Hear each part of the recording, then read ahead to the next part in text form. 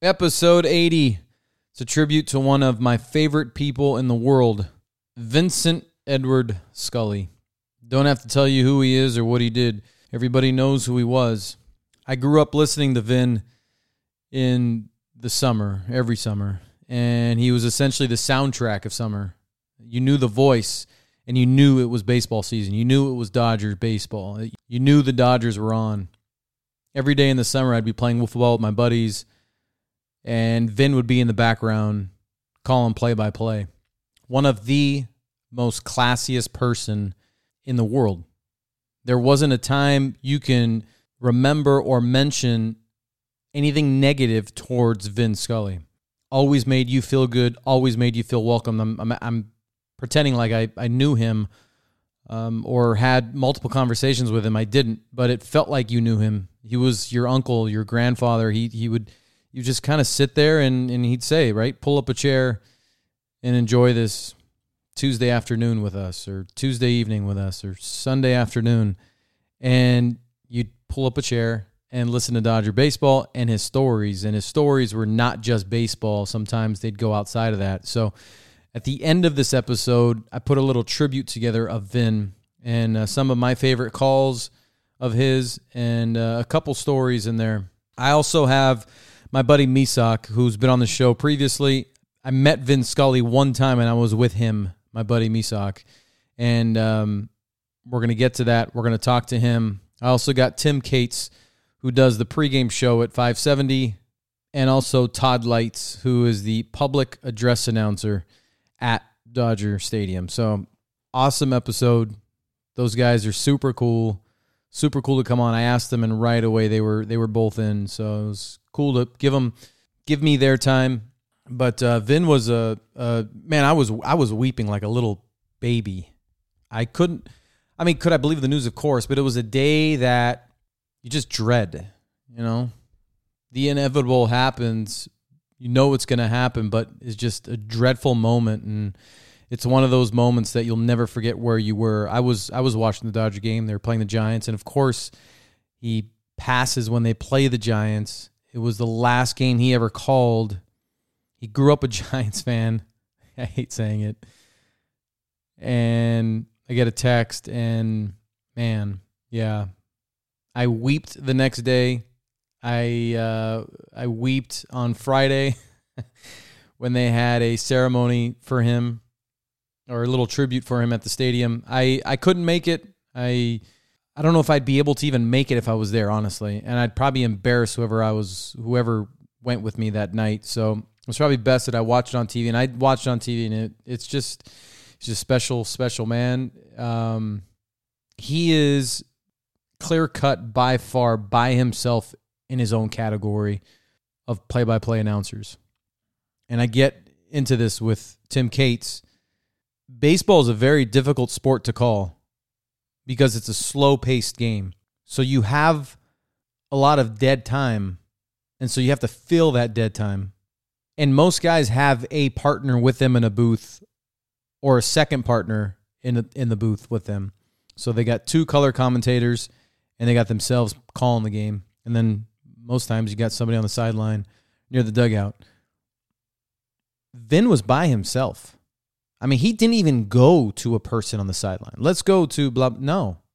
I mean, he did that in the World Series because of the big stage. But calling Dodger games, he didn't have anybody like that. His prep was incredible. People do not realize that when you're doing that job at any sport, at any level, you don't show up at 6:30 for a 7:10 game. You're there at 3:30, 4 o'clock, maybe earlier. You're in the locker room. You're trying to find stories. You're around the batting cage. You're trying to find stories. You're in the lunchroom trying to find stories. Vin did it by himself.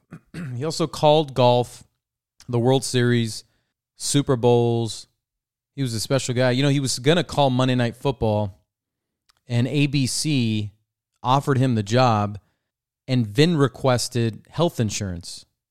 And they said, "Oh no, we're not going to offer you any health insurance." He said, "Oh, well, the Dodgers do, so I guess I'll just stay with the Dodgers and won't have to do anything else outside the Dodger games." Can you imagine? Monday Night Football. That was ABC at the time, which is now owned by ESPN or one of them. I don't know, one of them Disney networks, whatever they are. But health insurance. All the guy wanted was health insurance. And back then, health insurance, how much are you going to be paying for health insurance for a healthy 60-year-old? A bunch of dumbasses. It had Vin calling Monday Night Football games, but they denied him because they wouldn't give him health insurance. I can go on forever, but I'd probably bore most people because you've already heard the stories from everybody else. But let's go to my friend Misak, and let's talk about the experience when we met him. Hello. How you doing, man?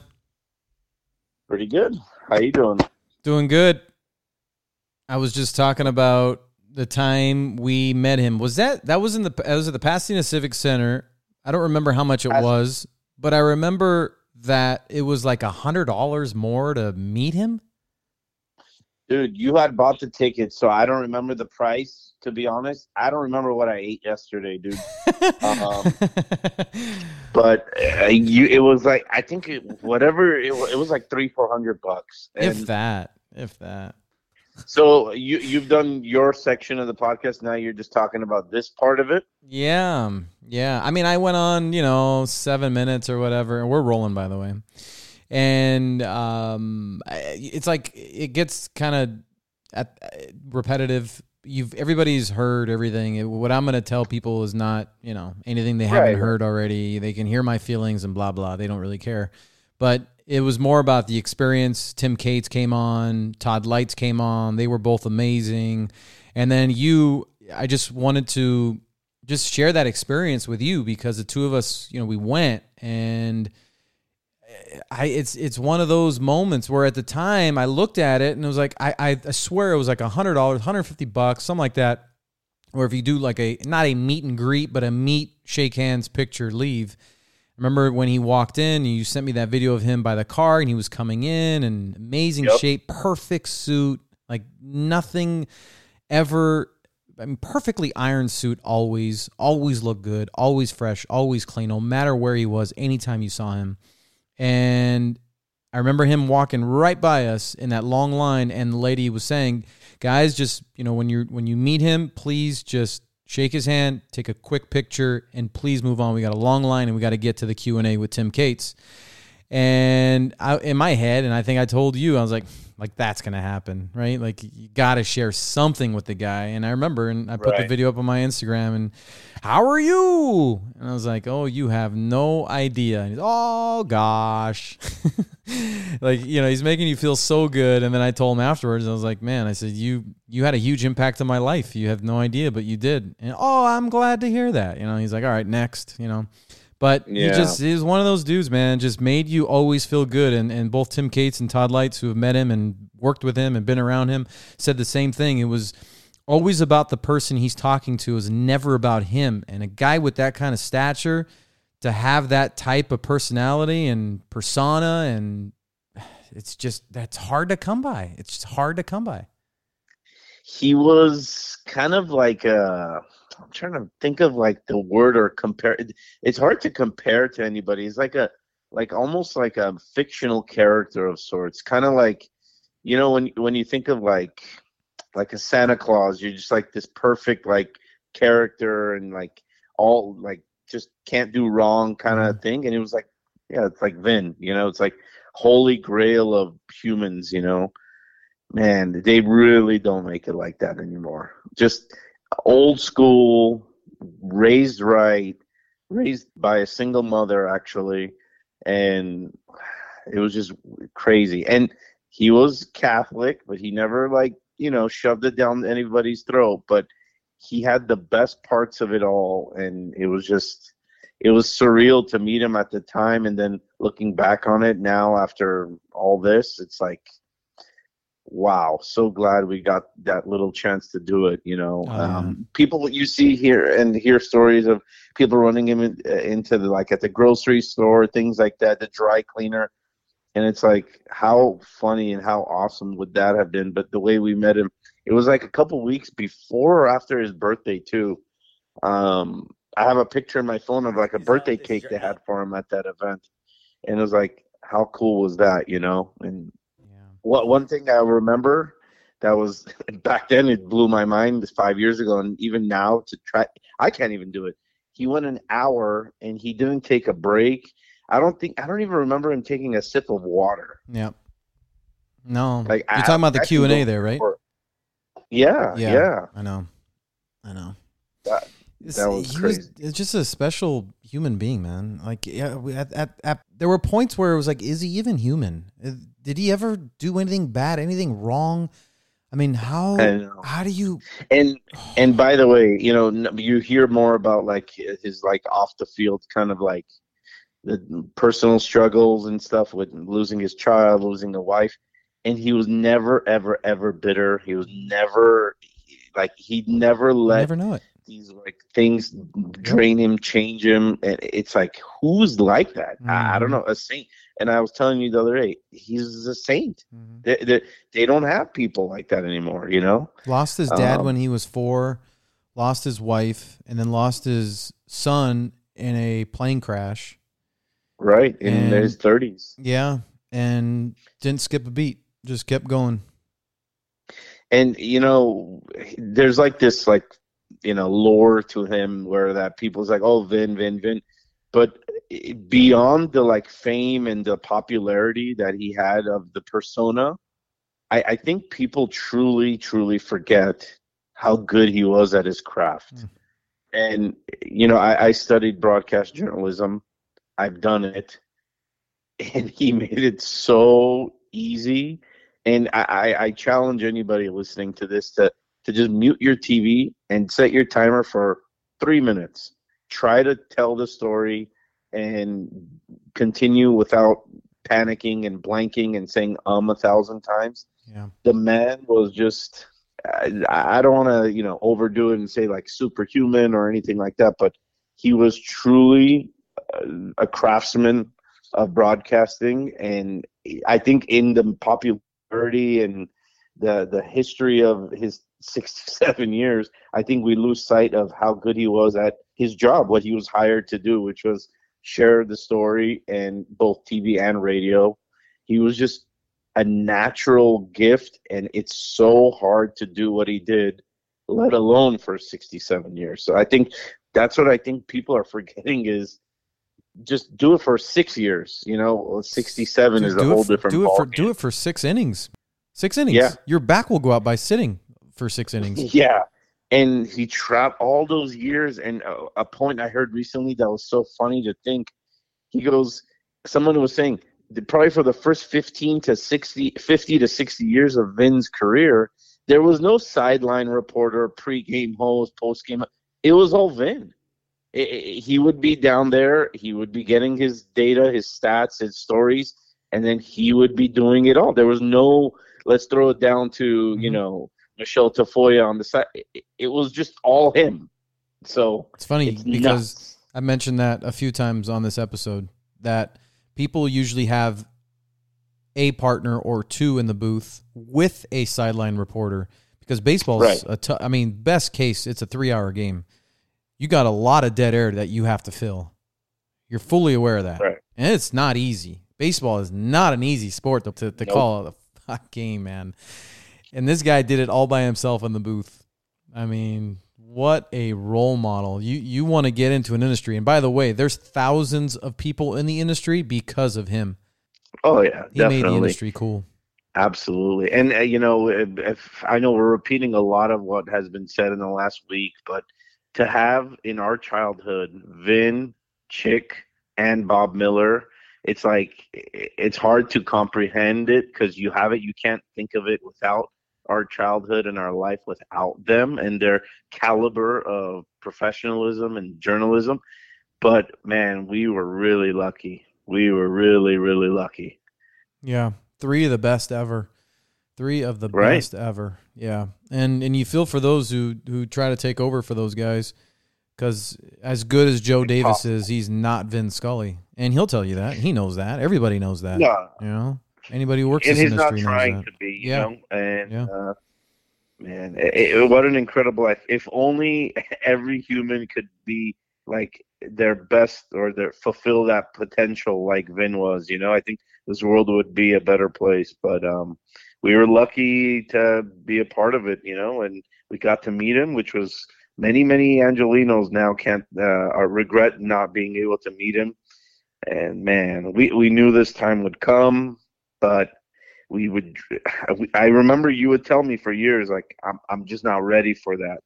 And you would say, I'm always afraid to scroll Twitter, and one day I'm going to see it, and I'm going to be devastated. And it's crazy. Yeah. It's crazy. Yeah. What'd you do with that picture? Did you blow that picture up of the two of you or no? I haven't, but it's been my Facebook profile picture ever since. Yeah. I mean, We gotta blow that name a thing better up. photo. I don't think I joked about it. Unfortunately, the day he passed, I reposted it. I said I didn't smile this much on my wedding day, and Huh. frankly, that's probably as accurate as ever. Hopefully your wife my doesn't wife- follow you on Twitter. Yeah, my wife had a kick out of that, and she understands. Vin's been in my life longer than she has, frankly. Hey, bros over hoes, man.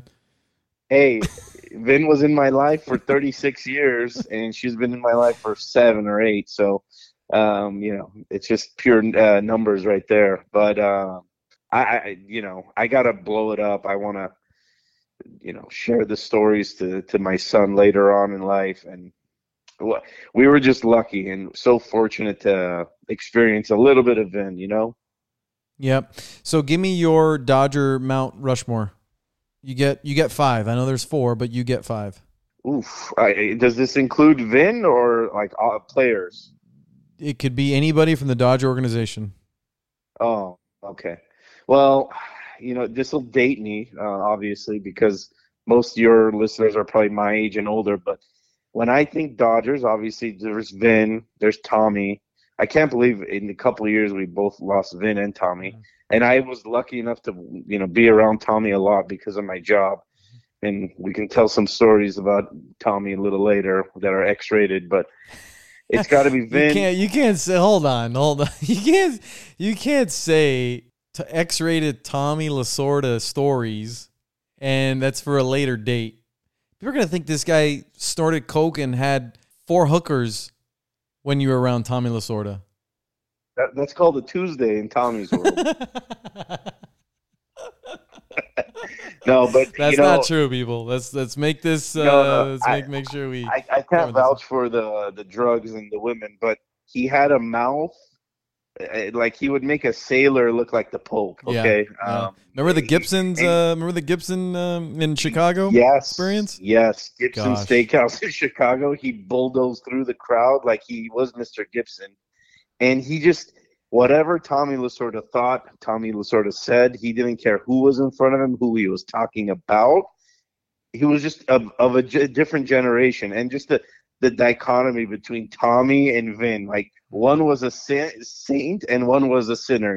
There was just – but, that's the beauty of the Dodger organization. They can have both those guys represent them, and it worked. Yeah. It was crazy. Tommy was an ambassador for baseball, let alone the Dodgers. I mean, this guy was baseball.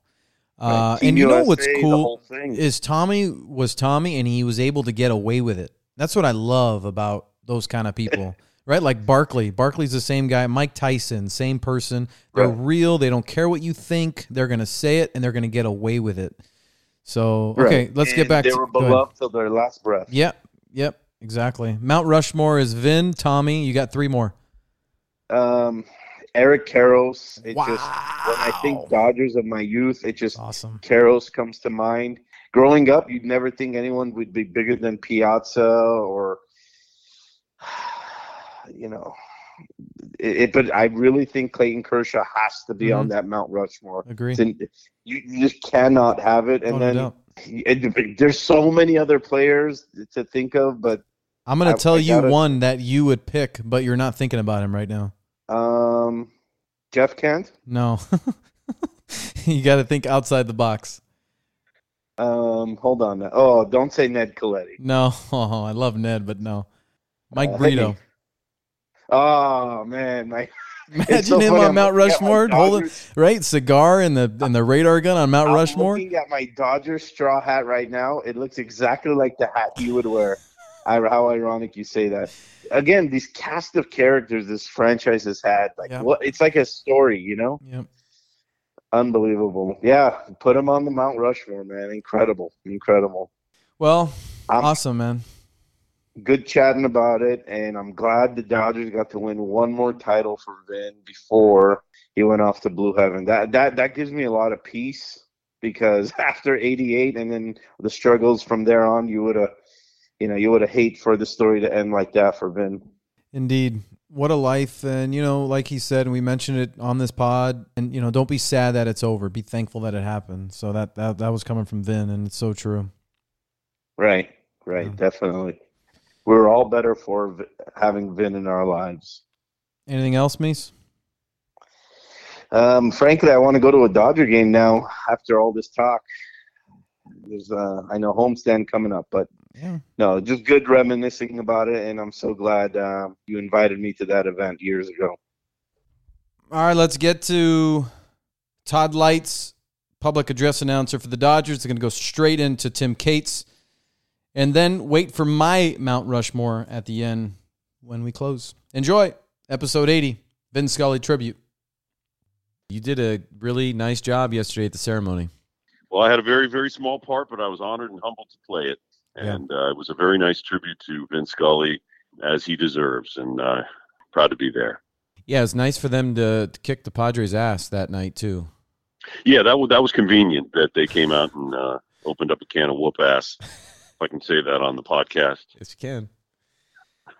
How was the softball game this morning? Oh, it's good. We got thumped pretty good, but, I got out there, I swung the bat, got a couple of hits, made some plays in the outfield. Is that fast pitch softball or underhand? Slow pitch? It's fast pitch. So it's not easy to hit, fun. Man. No, and it has its challenges. You have to be quick and short to the ball, and there's stealing and bunting and guys throwing back, trying to pick guys off first base and stuff like that. So it has a real feeling of baseball, and the base paths are a little bit longer than normal softball, or 70 feet. So it's a good league that I've been playing in for more than 30 years now. I've been on the same team for more than 30 years, and I'm very proud to suit up every year and still be able to play at my advanced age. Wow. Nicely done. Yeah. So where were you when you heard the news of Vin? I was home. Somebody texted me. Everybody knows that Vin was one of my idols, and I got a text and said, I heard Vinny passed away, so I did some looking, and sure enough. Usually when the Dodgers are out of town, I don't generally watch the broadcasts. I have to take a little break from baseball here and there, but yeah, I heard it, and then I turned on the broadcast and I heard, confirmation, and I heard Rick, say Rick Monday did such a great job. Everybody at Sportsnet did such a wonderful job in holding it together and giving us the information, and just very sad. But really, Mike, I tell you, you can't really feel too sad. It's a huge loss, right? We all feel like he was part of our family. But you can't really feel too sad about a guy who lived a life like he did, made it to almost 95 years old, was universally beloved, was the greatest of all time at what he did. Now he's hopefully with his wife. And it's almost like, well, this is the way of things. And there's something poignant and beautiful about it. And when somebody does life so right, like Vinny did, you almost have to just salute him and just be grateful that he was here. Don't be sad that it's over. Be grateful that it happened. And I think that was a quote from Vin, actually. Yep, exactly. And you're so right. He did life right. Like, I don't think he's ever done a thing wrong. And we said this prior, that it felt like a guy who just never made mistakes, No, and just sure did. Knew how to live and treated people right. And just an incredible life and an incredible human being. I like to use the word grace. There's a couple different meanings of grace, and he embodied all of them. He had a grace and an elegance and a humility about him that just drew you in, made you feel good, made you feel special. And as a result, all the love poured back to him, all the grace poured back to him, all the good fortune. His life played out like a storybook. Tell me the first time you met him. Well, the first time I met him, I was singing the national anthem at Dodger Stadium. I sang it about a dozen times over the years before I became the PA announcer. And I was in the press box rehearsing with Nancy B. And you always get in there, and there's all these heart-bitten newspaper reporters and stuff sitting in there, and you're belting out the song, and they're probably getting annoyed because they're trying to meet a deadline or something. But you got to rehearse, So I was in there singing my heart out, and working with Nancy B, the organist before Dieter Rule. And I finished my thing, and they were about to take me back down on the field, and I walked right into Vinny, and he was walking up and down the press box, and he was humming the national anthem. Mm. He was like, and I was like, he must have heard me singing and just got the song in his head, and he started humming it. I just felt like that was so cool, and I said, Mr. Scully, hey, it's so nice to meet you. And he was gracious and wonderful, and just said, go get him, kid, And so that was the first time I met him. But the first time I met him as the PA announcer, and I love to tell the story because it's so Vin, and I'm sure everybody's got a story like this. I met him my first day and walked into the press box. Who do I run into right away? But the one man that I really wanted to see, and that's Vin Scully. Boom, almost bumped right into him in the hallway there. And I said, oh, hey, Mr. Scully, hi, I'm Todd. And he goes, I know you. You're Todd, the new PA announcer. Good to meet you. And I'm like, I was so taken aback that he even knew who I was. And I said, well, Mr. Scully, you got any tips for me? He's like, nonsense. You got this. And in 2 sentences, the guy made me feel recognized, acknowledged, encouraged, and part of the family, all in one brief encounter. And I was just so blown away by that I immediately felt like, wow, I'm part of the Dodgers now. I can go out and do my job. And it just really felt great to have him be really one of the first people with the Dodgers organization who really just said, welcome aboard, Todd, and that was just great.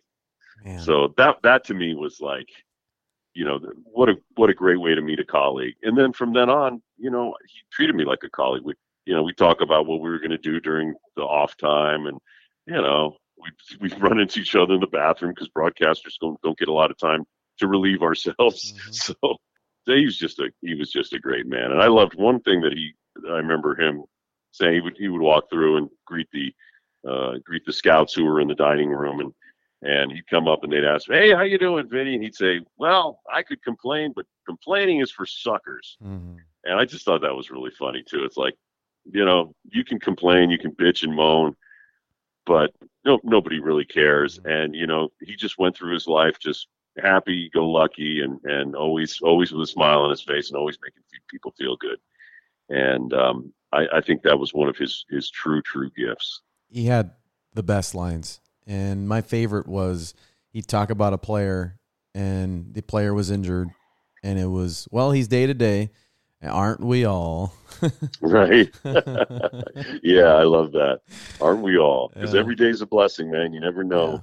Yeah. We wake up to the news that one of the great ones is gone, and it's a sad occasion. But we at Dodger Stadium we tried to celebrate his life and really give him a tribute that was befitting him and not over the top, because he was never ever over the top. He was never trying to draw attention to himself. He didn't really like the spotlight. But he was always gracious and shined in the spotlight. When the moment was there, he always was ready for it. And it's just, I think that's a great thing for any of us that does anything like we're doing to aspire to. Yeah, hell of a life lesson. Todd, and he always turned it on you. It was, hey, Mr. Scully, how are you? Oh, I'm good. But what about you? How's your father been? He changes it. He changes the whole dynamic on you. You're like, what? This guy really cares about me. Yeah. Special. He made that an art form. Yeah. How about a favorite call? Do you have a favorite call that Vin had? I have to say that I think that one of the more memorable ones for me is I went to high school up in the Bay Area, and I was a 49er fan. And they were just really bad when I first arrived in the Bay Area. And then all of a sudden Joe Montana came along, and all of a sudden they were vying with the Cowboys to get into the Super Bowl. And they played an amazing NFC Championship game. I believe it was 1981. And Vin was on the call when Dwight Clark made the catch. Desperation throw by Joe Montana at the back of the end zone. The great Everson Walls, the cornerback for the Cowboys, just out of his reach. And all of a sudden, out of nowhere, Dwight Clark leaps up and makes the catch right in the corner, right at the pylon. And Vin just called it so beautifully. But I think as far as baseball goes, his call of Hank Aaron's 715th home run is a gem. Is so brave in so many levels, and his by saying and a black man is getting a standing ovation in the Deep South. Mm-hmm. And that just said so much about our society at the time, and maybe still to this day. But Vin got it. He understood the larger context of the games that we play, and the moments that happen during those very, very unscripted games that happen. And that's why baseball, that's why sport is still the greatest reality TV, because you just don't know what's going to happen. And he always seemed ready to express what we were all feeling, and explain it all to us and make it have some meaning. And I thought that Hank Aaron call was just very special. Well, that and he let the crowd do most of the work too. He knew how good he was, but he said at 8 years old, he heard the roar of the crowd, and that gave him goosebumps. And he continued to do that throughout his career. A big call, most of the time, guys are talking about it. They clinched the World Series, they clinched the pennant, and now they're going to go and play the blah, blah, blah. Vin makes the call and lets the crowd do the work. It's beautiful. Yeah, he just lets the moment wash over you, and you feel like you're there. Yeah. And he knows there's time to wrap it up afterwards, but let the moment happen. And he was so good at laying out when it counted. Yeah. And that's just a sense of timing. It just he was a singer too, and so singers have a sense of rhythm and timing that you just have innately, and he had it. He really did. He's on your Dodger Mount Rushmore, right? Oh, hell yeah. He's right in the middle. I have one autograph in my collection, and it's a Vin Scully signed baseball. And Vin told Justin Turner one time, he says, if you're going to take the time to sign a baseball or something for a fan, make sure they can read your name. Make sure it's legible so that, they know who signed it. So many guys these days just, it's a scratch off. So I heard that, and I kind of take that to heart too. Believe it or not, a couple people have asked me to sign things, and baseball's a tough thing to sign. First of all, very, yeah. But I have a signature that I've always used, and I'm like, well, that's my signature. So, and it's fairly legible. So Vin, I try to keep my autograph, the very few autographs that anybody requests from me, I try to make them legible. Have you thought of the others on that Mount Rushmore?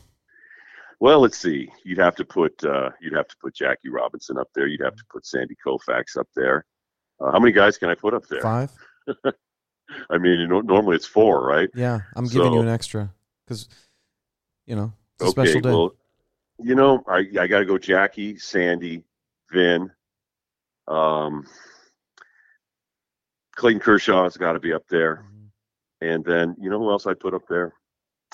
I put up Gil Hodges. Yeah. Big number 14. That's good. Just got into the Hall of Fame. And boy, did he deserve it. What an amazing life he lived. What an amazing person he was. They don't make him like that anymore, or I hope they do. But Gil Hodges was something else. I would have loved to have met him. We did a special on him when he was going to be inducted into the Hall of Fame. And I was just so blown away by so much that I didn't know about this just giant of an American. He was just an amazing person, and so rooted in his faith and doing the right thing. And, so these old fashioned concepts that we might think are dated or out of touch or something. But man, Vinny came from that same place, and he greatly admired Gil Hodges. And Gil Hodges, of course, was a wonderful leader who never had to raise his fist or anything. People just knew that he meant business. He was a war hero. He led the Mets, the Amazings, to the 1969 World Series title out of nowhere. I mean, it just, so he has to be up there. And I know I'm leaving off some great players and stuff, but I think of guys that are really on and off the field. And Vin, Sandy, Jackie, and Gil, and Kershaw. Yeah. Good old Clayton. That's not a bad Mount Rushmore. Yeah, that's not a bad one. Anything else you want to share, Todd, as we close? Well, it's just such an honor to be part of an organization that celebrates its history, and what a great history, and celebrates its great players, and celebrates the traditions and the lineage and the heritage that we have as the Dodgers. We are very, very lucky here in Los Angeles to have the kind of quality organization that the Dodgers are, and the way they put a product on the field every year that just seems to be right there. I've been the PA announcer for the Dodgers. This is now my 8th season, every year we're right there. Every year it's right up to the end, and you can't really ask for anything more. It's socially, not only on the field but socially as well, with the Los Angeles Dodgers Foundation and all the things the players do through JT's foundation and Kershaw's foundation. They do such great work. They're such a part of the community, and I'm just proud to be a part of it. And I just hope we can keep it going. And I know we can, because they've been doing it ever since, I don't know, 1896 or something. Dodgers is just a fantastic organization I'm very proud of.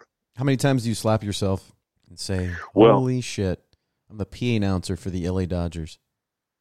On nights like last night, Yeah. When we do special recognitions and things for unveiling Jackie Robinson's or Sandy Koufax's statue, and I realized that, there haven't been that many PA announcers for the Los Angeles Dodgers over the years, so I'm part of a very small club. And I know people come to the ballpark and they don't really pay attention to what the PA announcer's doing most of the time, but I consider it a very important role, and I consider it a part of the actual Major League Baseball game. It's you have to have a PA announcer to have an official game. You have to have umpires, you have to have official score, and you have to have a PA announcer.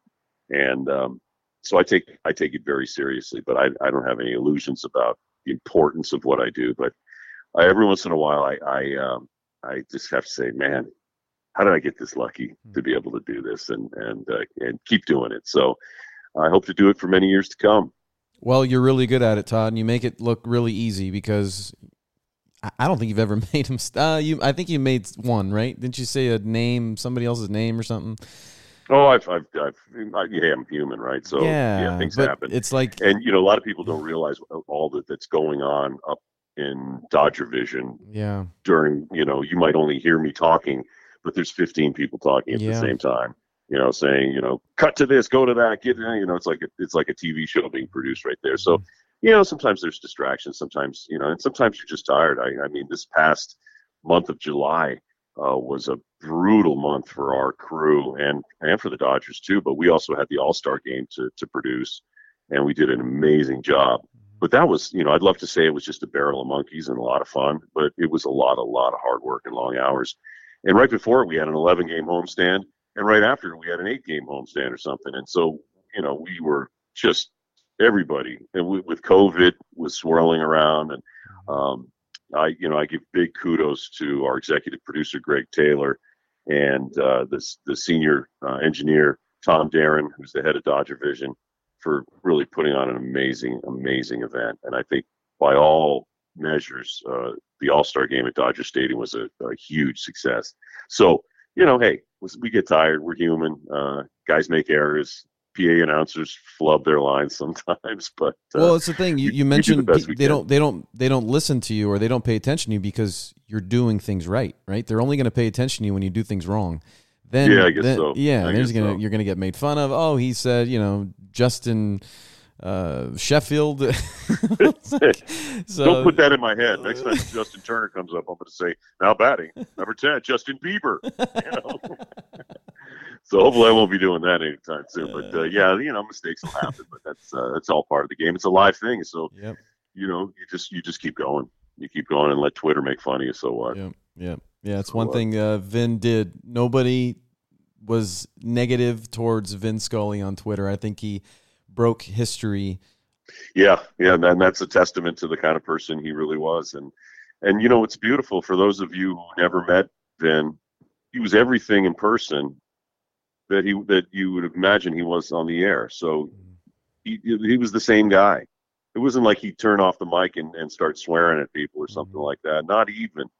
He was just the most gentle, elegant, wonderful, gracious, generous man. Just an amazing, amazing human. They don't really make them like that anymore. No, but we can all try. Yeah, we can strive, Mike. We can try to be like Vin. I'm talking to a lot of friends. Was there a better person in the world than him? No, seriously, no. That was nice to everybody. Whether he meant it. I mean, obviously meant it, because the guy was pretty genuine. Always looked you in the eye. Always talked to you. Gave you the time. Felt like he was giving you that moment, just you and him. Mm-hmm. You never like looking around. Never felt like he was too big for the moment. It was pretty cool. It was always about the other person too, right? It wasn't like, Yeah. it was like, hey, Vin, how are you? And then it's more like he turns the thing, well, what about you? How are you doing? Tell me about your day. Yeah. You know, it's Exactly. dude, like Exactly. the impact this guy made on millions is just incredible. And there's not a bad story about the guy. None. Yeah. You can't find one.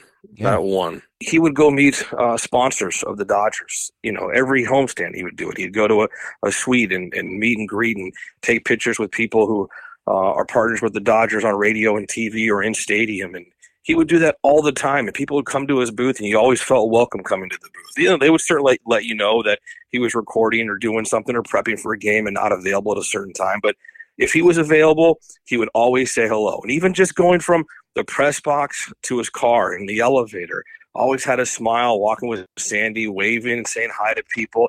I mean, if he would have stopped every single time, every single game, he'd never get out of there. He would have lived at Dodger Stadium for the amount of people that would want a picture or say hello or, tell him a story or want an autograph. So he couldn't stop every time, going to his car and to the press box. But man, he always made you feel like, hey, I saw him. He smiled at me. He waved at me. And that's what he did, as you mentioned, just kind of make you felt, whether it was for a moment or a few minutes, that you were the most important person. He looked you in the eye. He gave you that moment, that conversation, and wanted to know how you were. I'm fine. How are you? Oh, this is great. Whatever you were there to talk to him about, or whatever the reason you were there. He wanted to know about it. He was interested, and he wanted to learn more.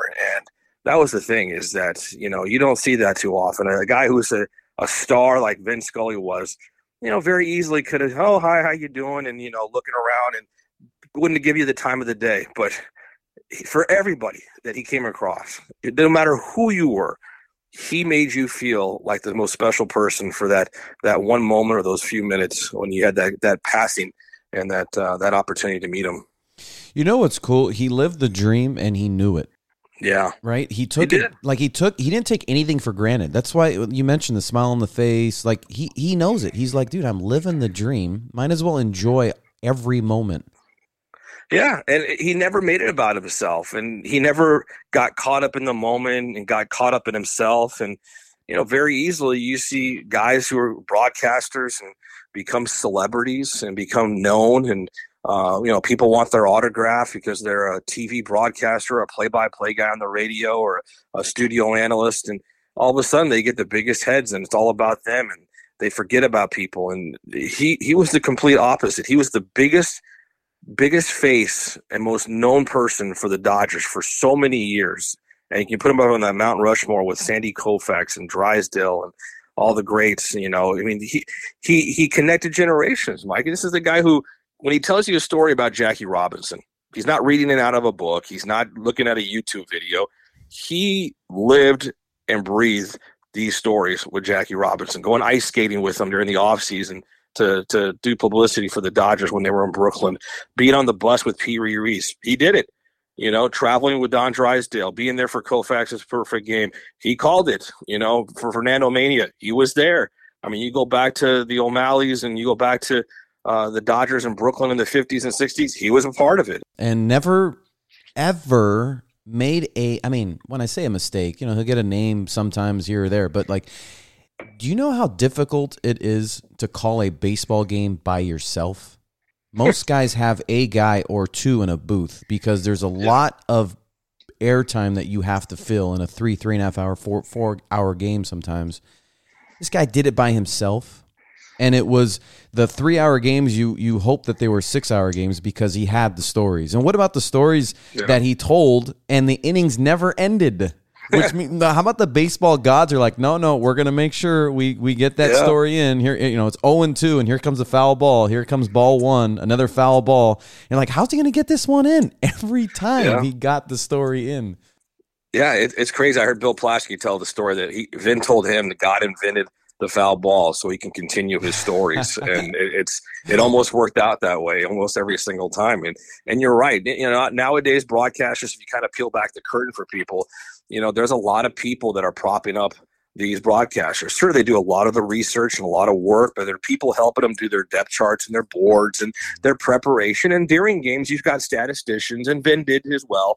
and you got people there to kind of help you plug in information when needed during games. But the preparation that he did is like none other. And it wasn't just, as you mentioned, baseball. It was telling stories. And to be able to tell a story, Mike, you've got to live through things. You have to have experience. And that goes back to his experience being with the Dodgers during Jackie's time and the transition to LA in 1958. He can tell those stories, but he can also talk poetry, and he could also talk English literature. He can talk about history and socialism in Venezuela. And he could cross over and tell stories, whether they related to baseball or not, or most times they did, whether it was Socrates Brito from the Arizona Diamondbacks. Then that led him down a story about Socrates, the philosopher. I mean, he could do that. And only he could spin a player's name into Socrates and poetry and being a philosopher, and keep you just at the edge of your seat wanting to hear about, well, what does he talk? How is he tying this in? Oh my God, I didn't know this.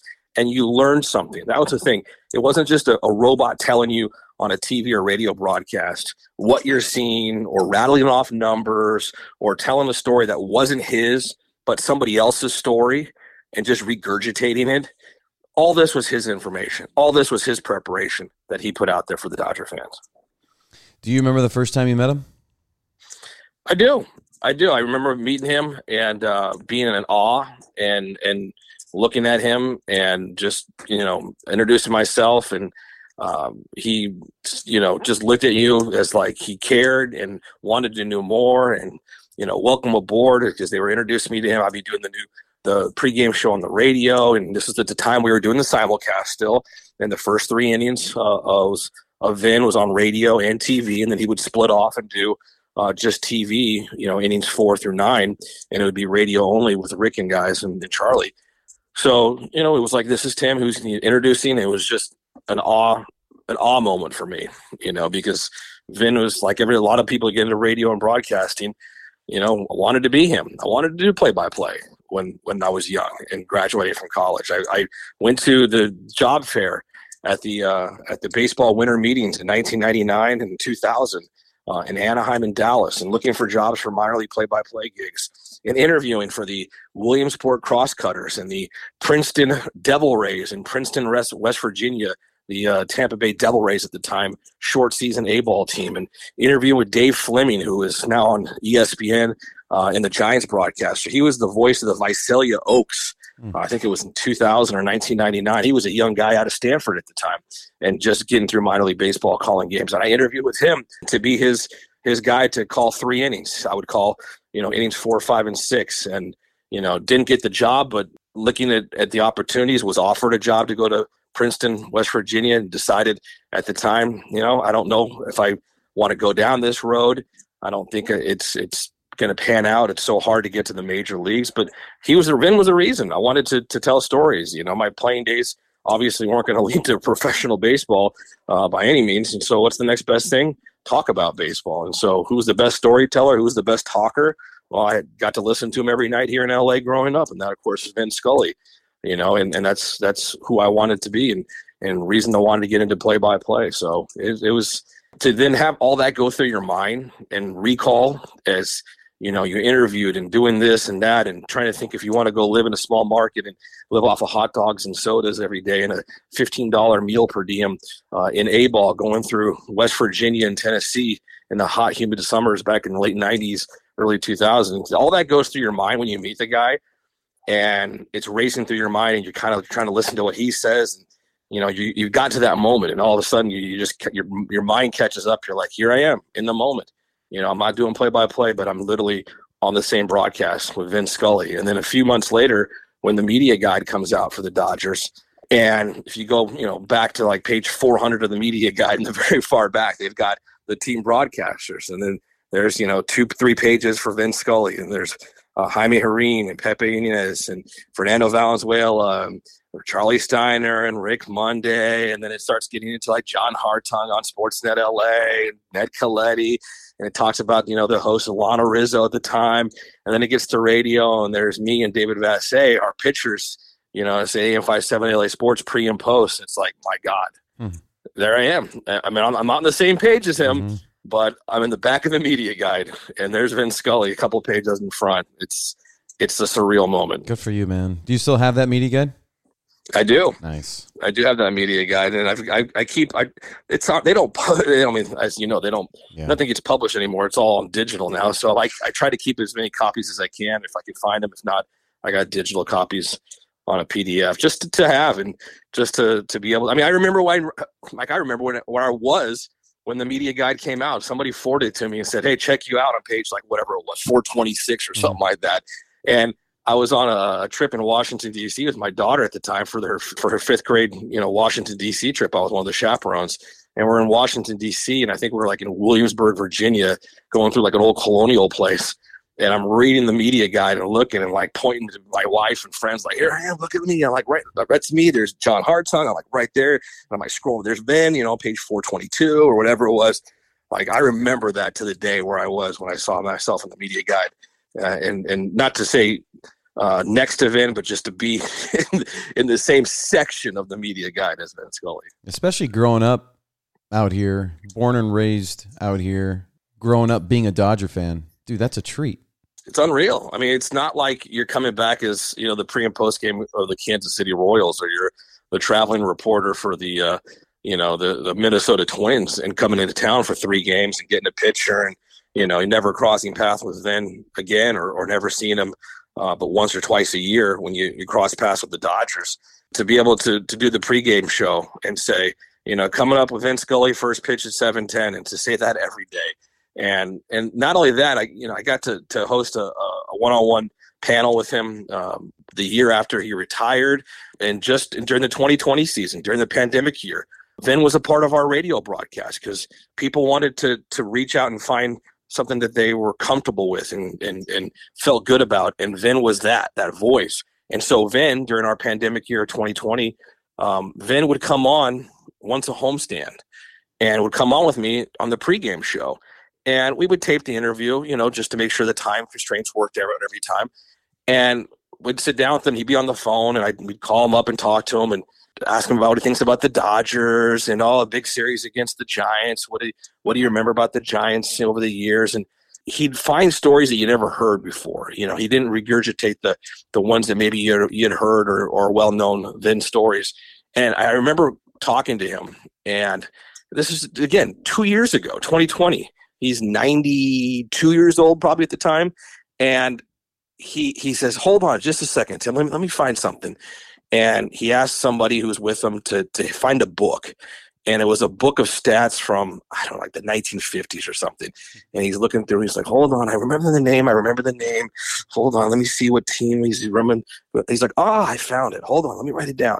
And he writes it down. And so we start talking, and he's like, "I remember." And then he gets into the story about this player he just looked up, but he remembered the name. He wanted to make sure he had the correct information. He didn't go on Google.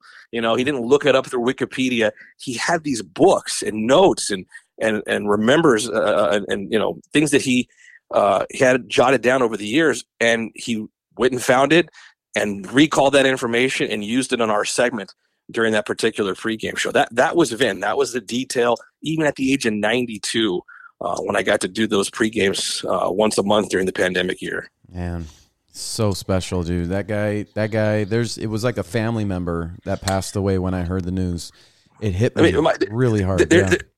This is a guy who during our radiothon on AM 570 LA Sports for the paralyzed veterans and for those who need assistance when they come back, and working with the Dream Center as well, we bring on folks to encourage the listeners and the fans to donate, to be a part of it, to kind of push them and encourage them and to take that step and entice them with tickets and different things that they can get.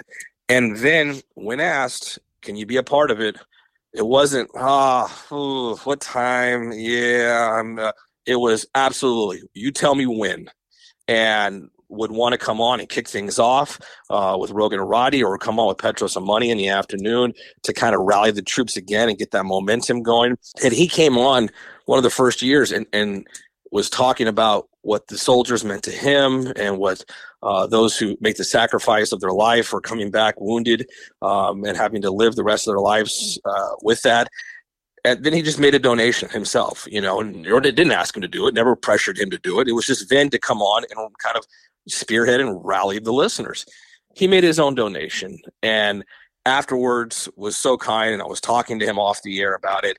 And lo and behold, a few weeks later at the station, I get an envelope, and it's a letter, and it's on his letterhead, cardstock, and it's Vin saying, "Thank you so much again for having me on.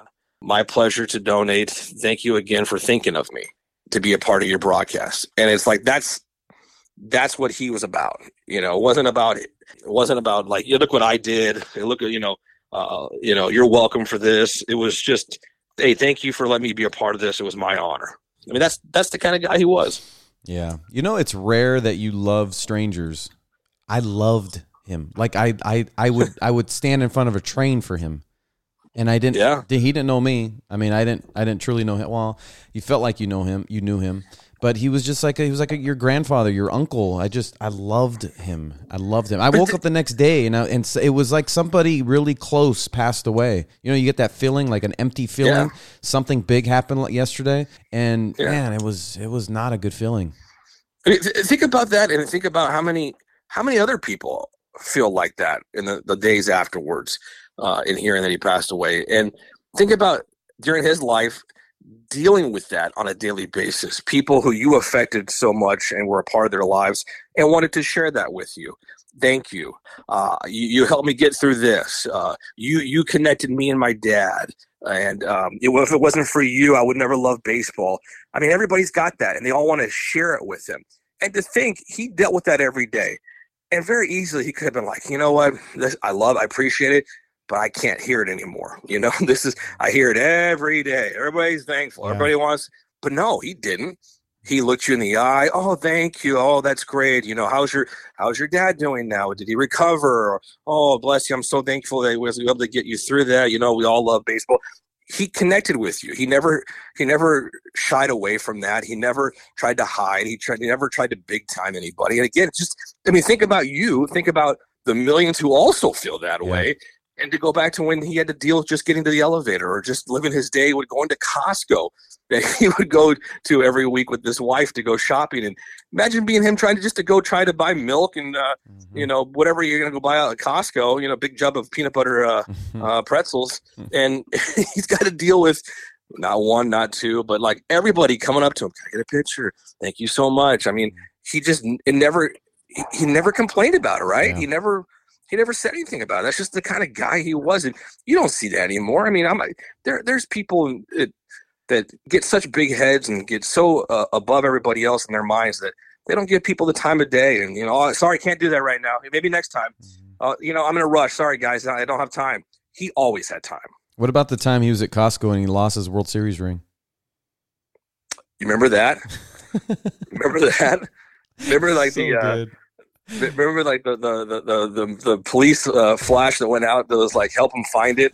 I remember getting the call and then the email from the Dodgers PR saying, help us put the notice out there. And what it was found like a couple hours later, right? Somebody had picked it up and returned it to him. I mean, think about that, being the person who found that, and then giving it back. That just shows you what the kind of people are. I mean, that happened a few years ago, and I'd like to think, living in 2022, that it would still happen that way, the outcome, and then would get his ring back. But who knows? But that was a fun afternoon for a few hours. Yeah. To have all of Southern California, in particular the area out where Vin lived, everybody just imagine people on their hands and knees inside Costco trying to find that World Series ring. Yeah, and you've been to some funky places when you get some big news, man. You're in where were you? Vermont when you got the media guide story, and then taking out the trash when you heard about Vin. You got to be careful where you're at, man. I know. I get these big moments, and found out the other night when he had passed away. I was literally listening to the game at home and getting ready for stuff for the next day, and realized the next day was trash day, so I had to take the trash cans out. And in the 2 minutes that I was outside, the news came down, and my wife came out and told me, and then came back and was listening to Rick and Tim Neverett on the radio, and Rick Monday did a fantastic job. I mean, if anybody can go back and listen, it's all over social media. And to think about it, when Don Drysdale passed away back in 1993, I know a lot of people are maybe too young and remember that, but when he passed away in his hotel room in Montreal in 1993, Vin had found out, but they had not notified his family yet, Don Drysdale's family. So he had to keep it under wraps for a few innings until he can officially announce it. And the video's out there on YouTube where Vin on TV makes the announcement, as he so eloquently did, about Don Drysdale passing away.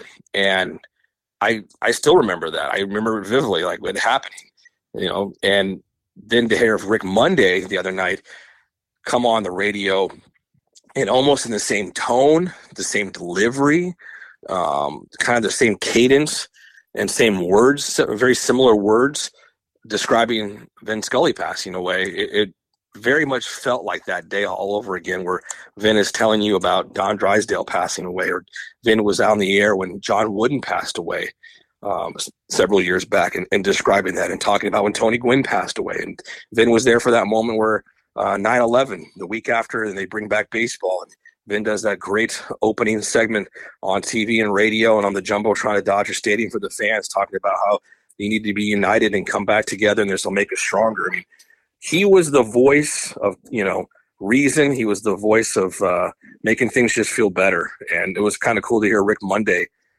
do that for Vin and for Dodger fans when we found out the news that he had passed away. Yeah, Rick's another guy I can sit there and listen to for hours.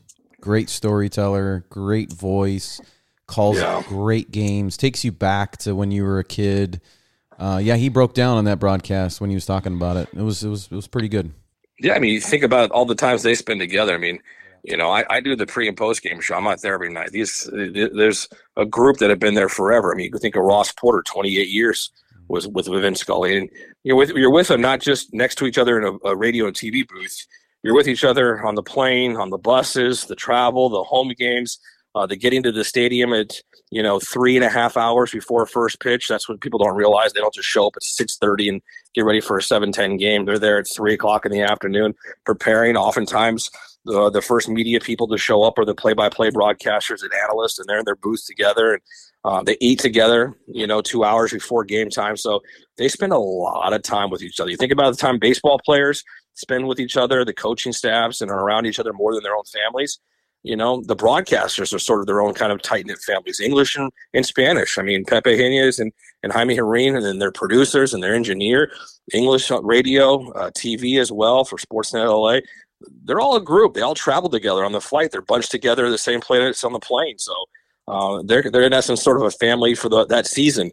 And to be a part of a broadcast with Vin, like Ross Porter was for so many years, and Jerry Doggett and Rick Monday and Charlie Steiner, I mean, you're really tight. You're in that inner circle with those guys. So I can see where it hit Rick really hard. Good stuff, Tim. Appreciate you, man. Anything else you want to add? No, I just think it's great, and I think in the time we live now, and so much negativity and so much hatred and so much you're on this side and I'm on this side and we can't get along, and I'm right, you're wrong, and just this stupidness of what's happening out there right now. Vin, in only his way, his death can bring everybody together, and make things feel okay for a few hours or a few days, and go on social media and it's a cesspool of negativity and hatred and finger pointing, and to see positive stories and pictures and people reminiscing and people liking those reminiscences and commenting in a positive way. It's like only Vin could do it. Vin can bring people together after a bombing of our country. Vin can bring people together after tragedies like the passing of Don Drysdale and John Wooden and Tony Gwynn over the years, like he did on the broadcast. And Vin's death, what a life he lived, 94 years old, but in his death, still bringing people together. And hopefully it sticks around for a little while. Hopefully people don't just revert back to being as negative as they were and hateful as they were. And, maybe this sticks for a while. And, that's just Vin. Vin, even in his death, is able to bring people together and, at least for a while, make things feel peaceful. Man, that was a great episode. I'm happy to do this with those guys, especially. Vin was cool. Vin was a special guy. One of those you'll never forget. Legacies are when you're here and when you're gone, but it's pretty good when you can touch lives when you're no longer here physically. And that, I think, is a big deal. It means that you've touched a lot of lives, and that's what Vin has done. A lot of people have done that. Vin is right in front of the line. My Mount Rushmore starts with Jackie Robinson. because that guy was a pioneer for Major League Baseball and the Dodgers. Sandy Koufax is on Mount Rushmore as well. Big person, big deal, bunch of records, good guy. You think Dodger baseball, Sandy Koufax comes to mind.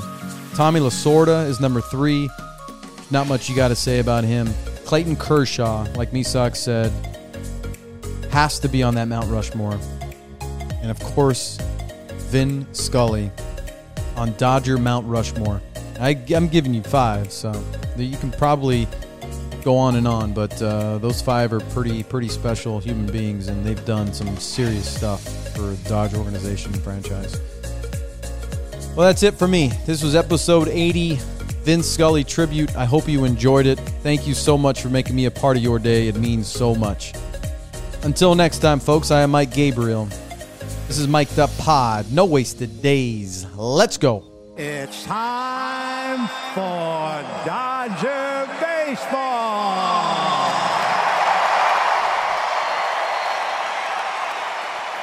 Hi, everybody, and a very pleasant good afternoon to you, wherever you may be. 2-2 to Harvey Keene. 1 strike away. Sandy into his windup. Here's the pitch.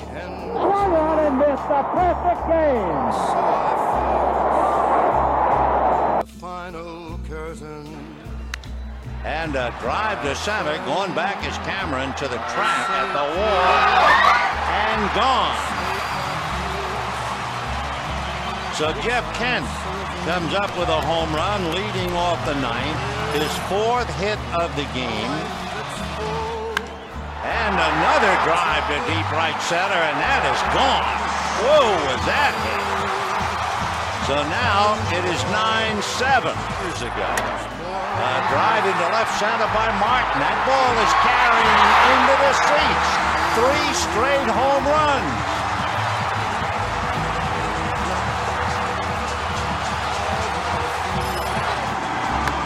And another drive into high right center at the wall, running and watching it go out. Believe it or not. 4 consecutive home runs, and the Dodgers have tied it up again. And a high fly ball to left field. It is away out and gone. The Dodgers win it 11-10. Oh, unbelievable. 0-2. Got it. He's done it. Clayton Kershaw pitches a no-hitter, a career-high 15 strikeouts. I'm sure you knew. Fernando ready, and the strike 2 pitch is hit back to the box, dribbling to second. Samuel on the bag, throws to first, double play. Fernando Valenzuela has pitched a no-hitter at 10:17 in the evening of June the 29th, 1990. If you have a sombrero, throw it to the sky. Socialism failing to work as it always does, this time in Venezuela. You talk about giving everybody something free, and all of a sudden there's no food to eat. And who do you think is the richest person in Venezuela? The daughter of Hugo Chavez. Hello. Anyway, 0-2. The outfield is shallow, the infield is up. Finley today is 1 for 4. Franklin set, Wayne ready and deal, swung on, high fly ball to deep right field. Wherever it goes, the Dodgers have won, and it's a grand slam home run. 3-2 to Tony Phillips. Lansford down the line from third with 2 out. Steinbach on deck. 5-2 Dodgers in the 9th. Got him. They've done it.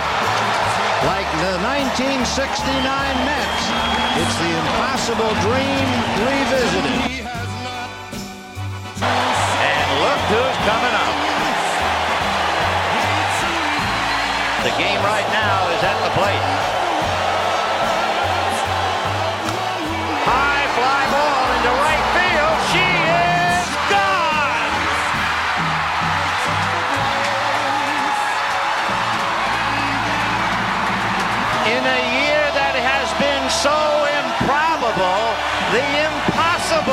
happen. 0-1 to Charlie. One out, a high fly ball to deep left field. The Dodgers, here comes Yankees. Would you believe a home run? And the Dodgers have clinched the division and will celebrate on schedule. Yes, it was my way.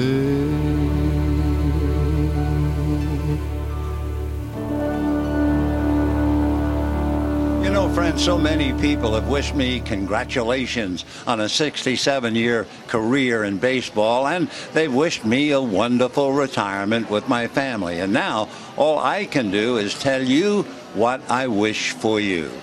May God give you for every storm a rainbow, for every tear a smile, for every care a promise, and a blessing in each trial.